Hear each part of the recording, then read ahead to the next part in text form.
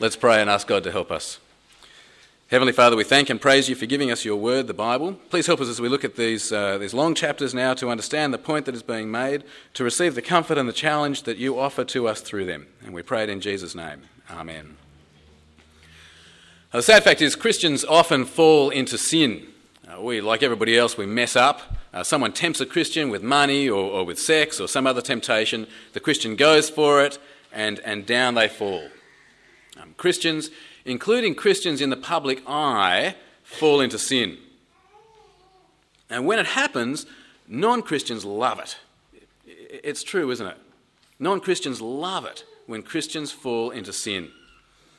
I bet you've had it happen to you. You drop a swear word, or you get caught using the work photocopier for personal reasons, and some non-Christian laughs at you. Aren't you supposed to be a Christian? Why are you doing that? I had it happen to me just the other day. It was early in the evening on my day off, and someone knocked on the door while I was trying to feed 4 ratty children their dinner. I was not feeling in a happy mood at all, and someone reeking of alcohol and drugs and everything came to the front door demanding my money. I didn't have any money. I said to him that I wasn't going to give him any money. He said, "Aren't you supposed to be a Christian?" I said, "Yeah, I am actually." "Aren't you? What did you become a minister for in the first place?" I said, "Well, not to give money to every con artist who comes to the front door." But he said, "Well, I've got more Christianity in my little finger than you've got in your whole body." Anyway, on it went. You see it in the media. The media loves it when Christians mess up. Whether it be poor Ted Haggard recently and his sins. The media love talking about the greed of the prosperity gospel movement. The media love scandals of sexual abuse by priests or ministers. They love to laugh about the immoralities of the televangelists.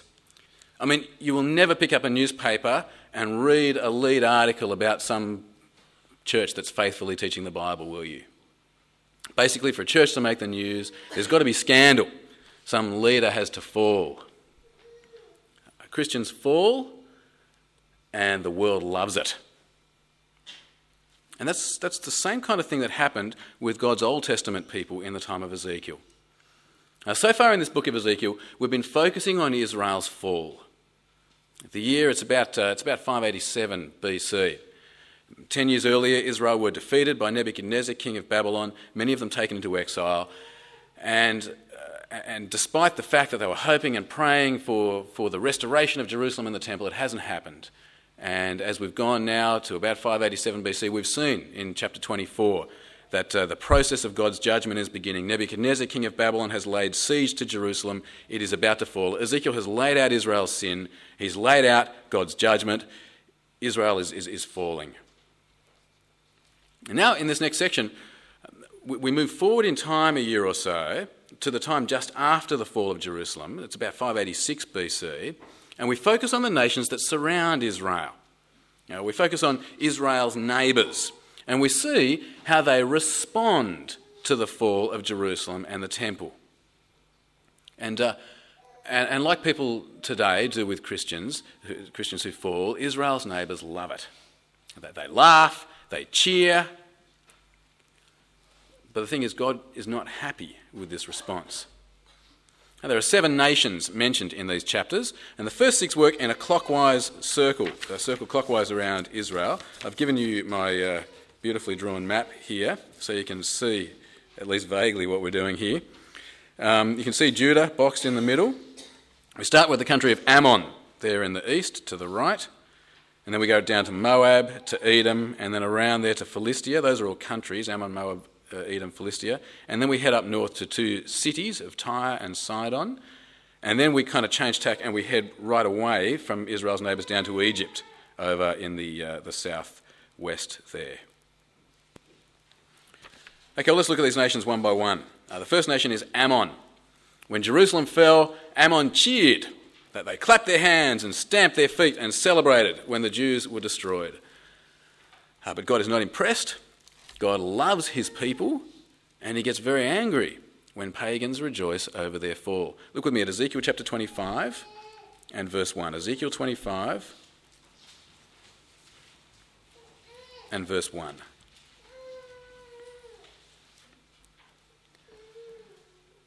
The word of the Lord came to me, "Son of man, Set your face against the Ammonites and prophesy against them. Say to them, hear the word of the sovereign Lord. This is what the sovereign Lord says. Because you said, aha, or better, hooray, because you said, hooray over my sanctuary when it was desecrated, and over the land of Israel when it was laid waste, and over the people of Judah when they went into exile, therefore I'm going to give you to the people of the east as a possession, to Babylon.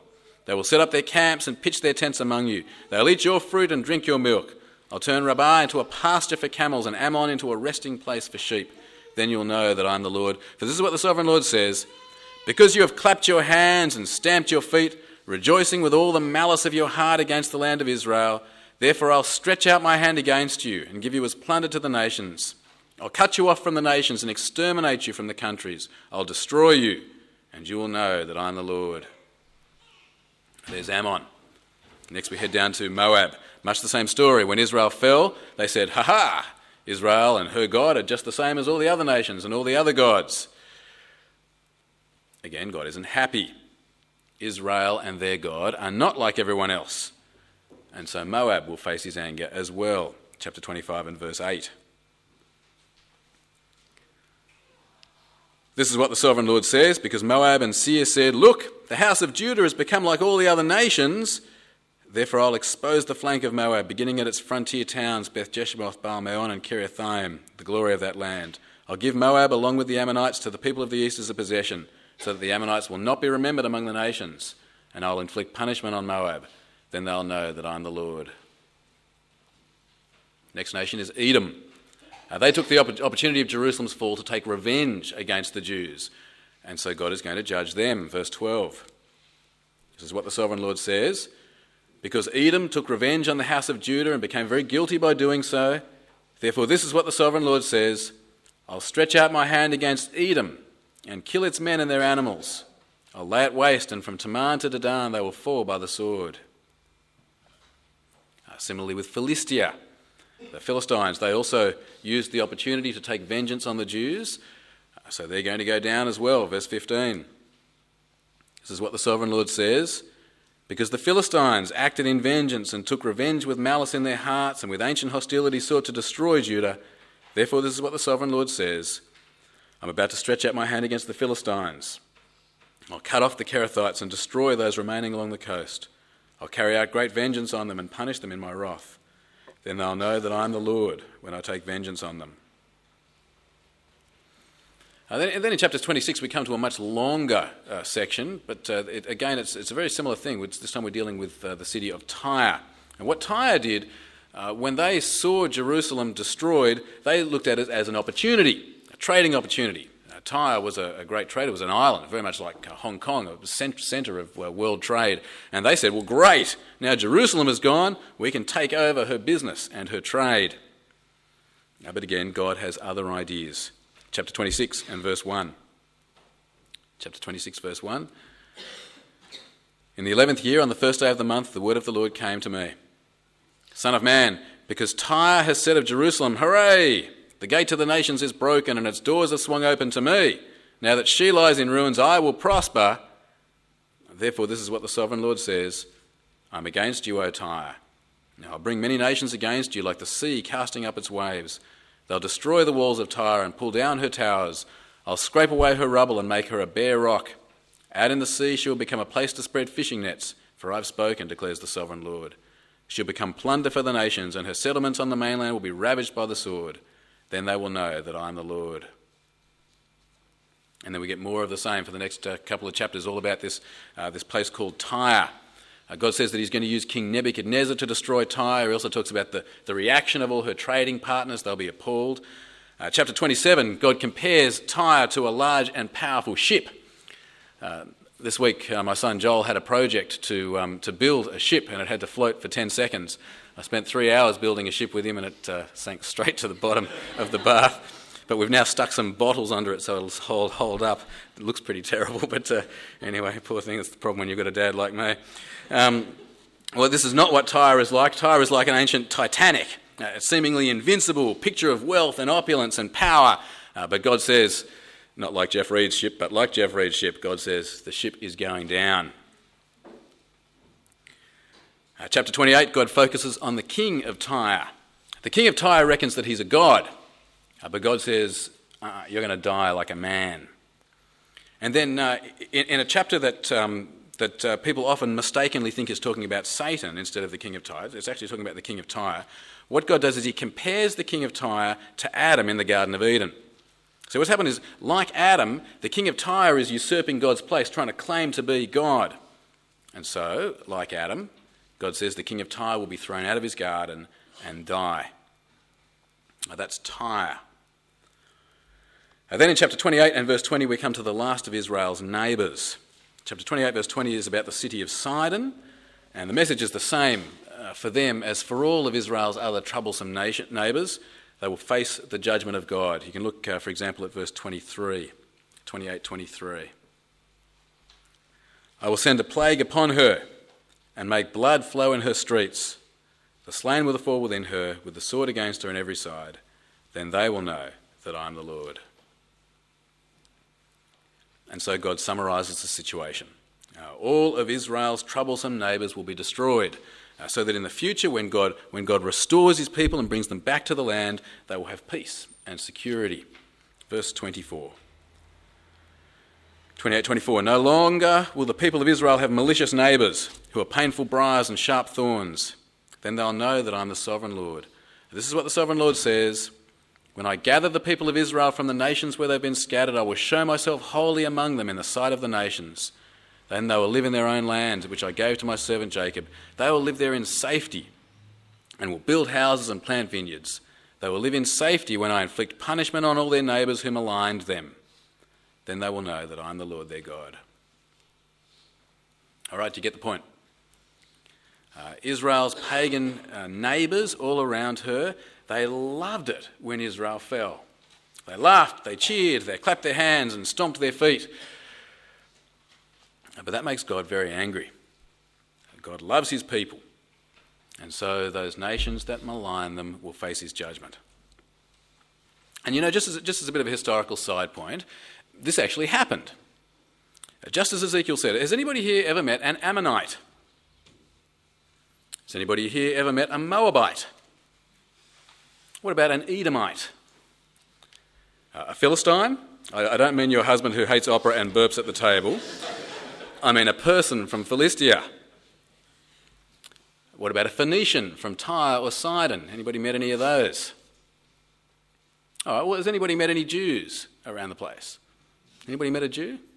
Okay, yeah. Why haven't we met people from all those 6 nations? Why have we met a Jew? Well, because God kept his word. Those 6 nations were destroyed. He did restore his people. It's interesting, don't you think? Because right through these chapters of Ezekiel, God is saying, this is what I will do in world history, and then they will know that I am the Lord. This is what God did in world history, and now we can know that he is the Lord. We can know from world history, when we see it predicted by the prophets, that God is God and he's in control. All right, well, Israel's neighbours laughed at her fall, and as we said at the beginning, that's true of us as God's New Testament people as well.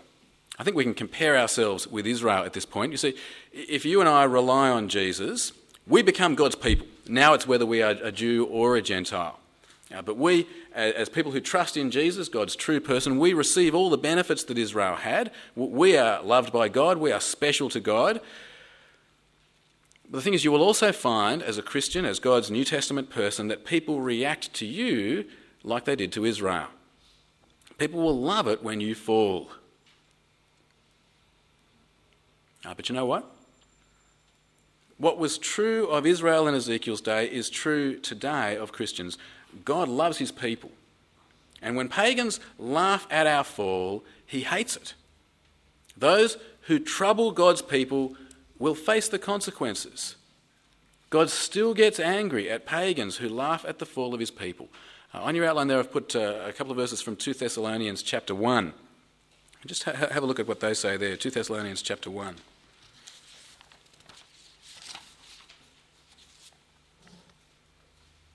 God is just.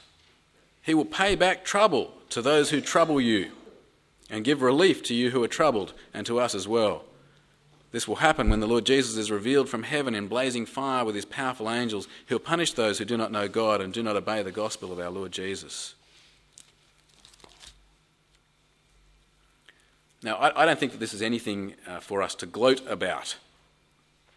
I think we can take comfort from the knowledge that we look forward to a future without trouble, a future of safety and of peace. I think we can take comfort from the fact that God is on our side and loves us.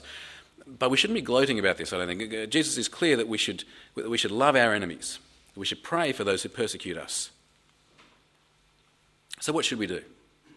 How should we react to those people who laugh when Christians fall? How should we react to those people who laugh when you or I fall into sin?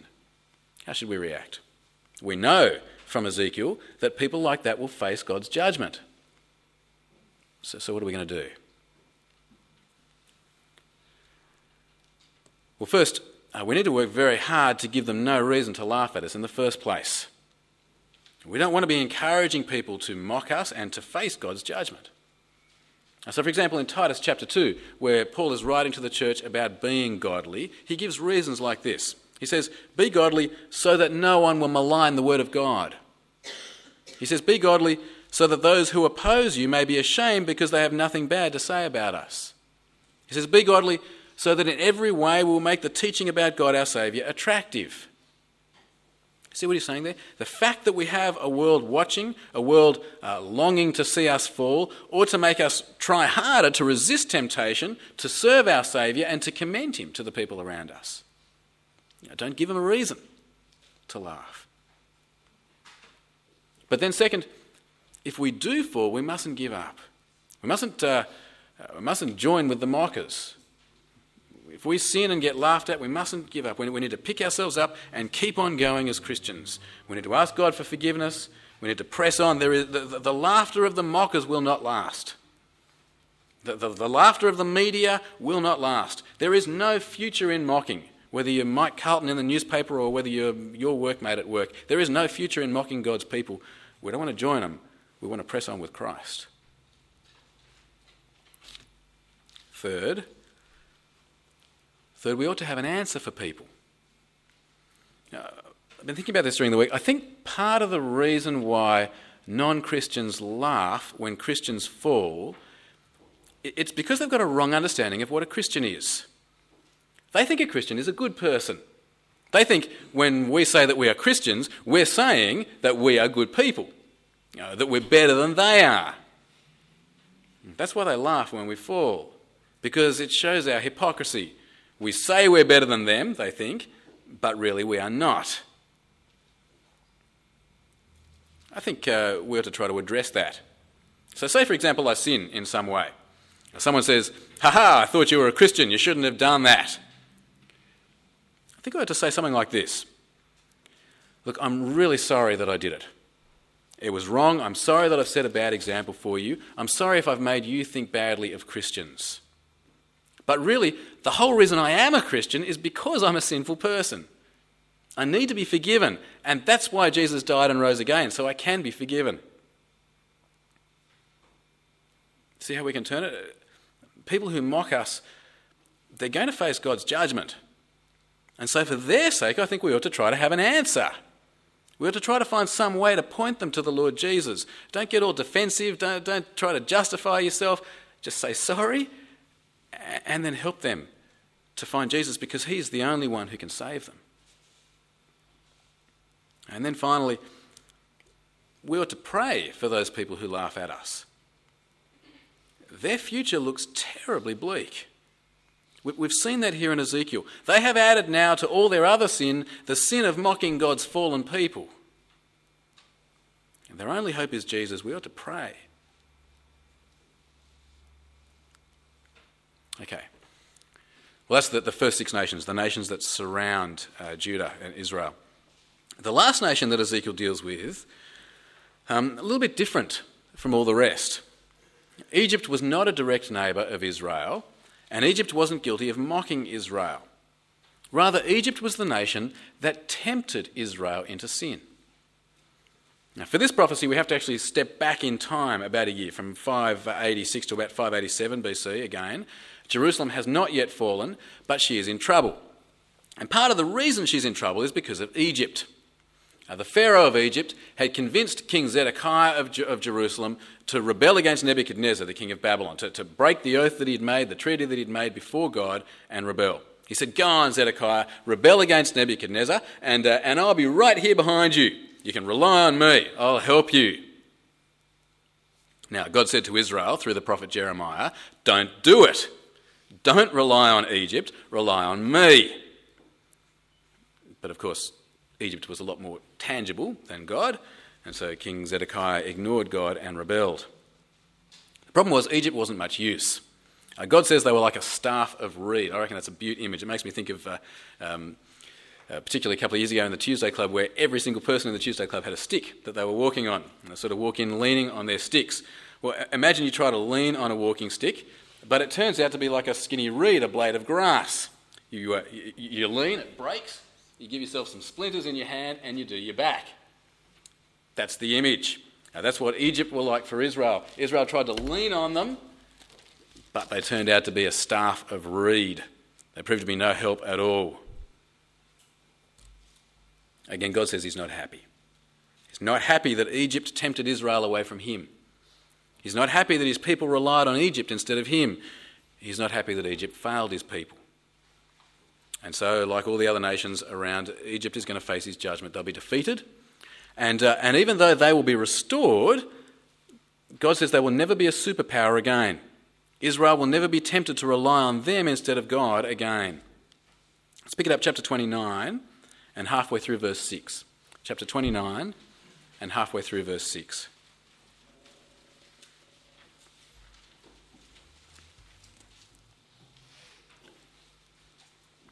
God says to Egypt, "You have been a staff of reed for the house of Israel. When they grasped you with their hands, you splintered and tore open their shoulders. When they leaned on you, you broke and their backs were wrenched. Therefore, this is what the sovereign Lord says, I'll bring a sword against you and kill your men and their animals. Egypt will become a desolate wasteland. Then they will know that I am the Lord." Jump down to verse 13.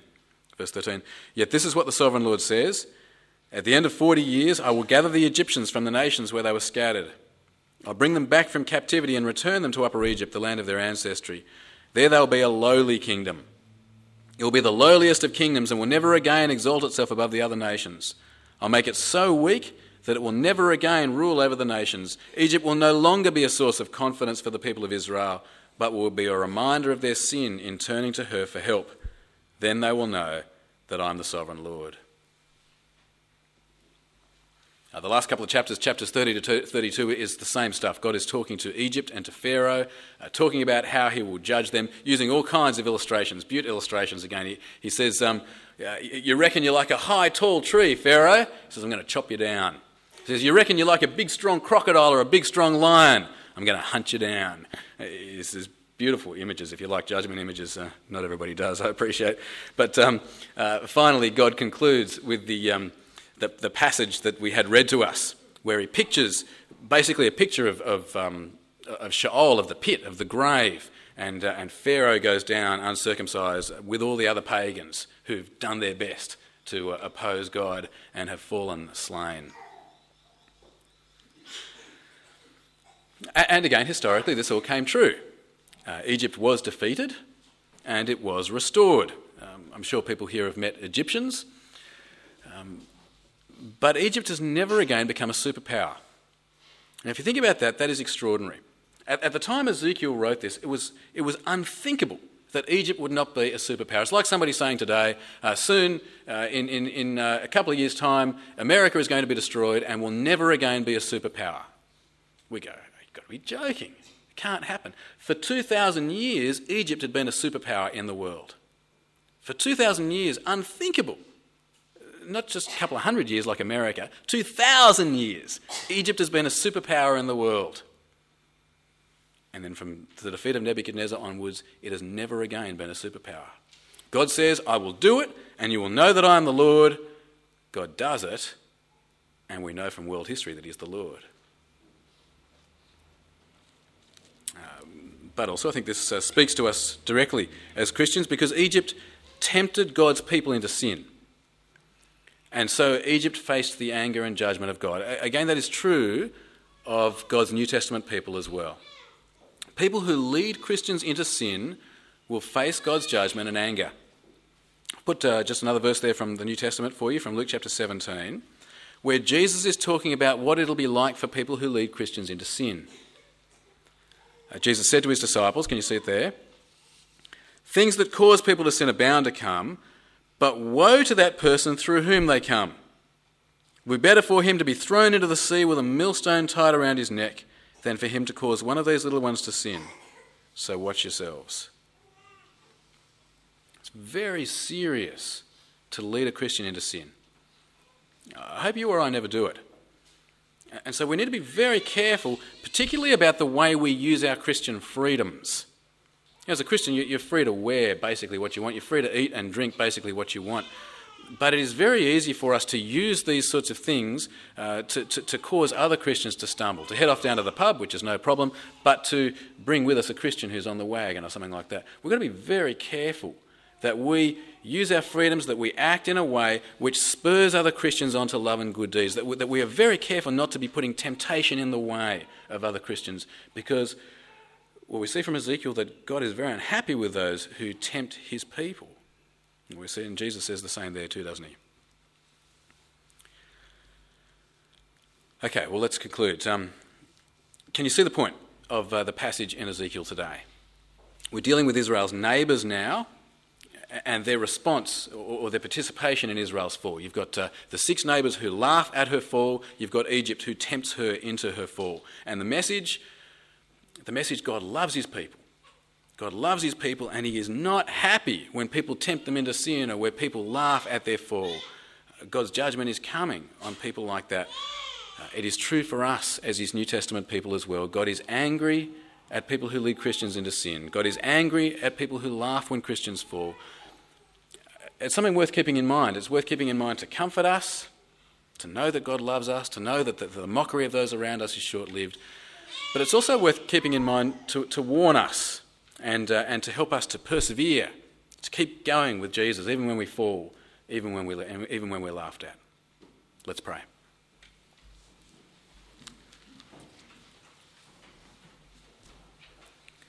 Almighty God, our loving Heavenly Father, we thank and praise you that you do love us.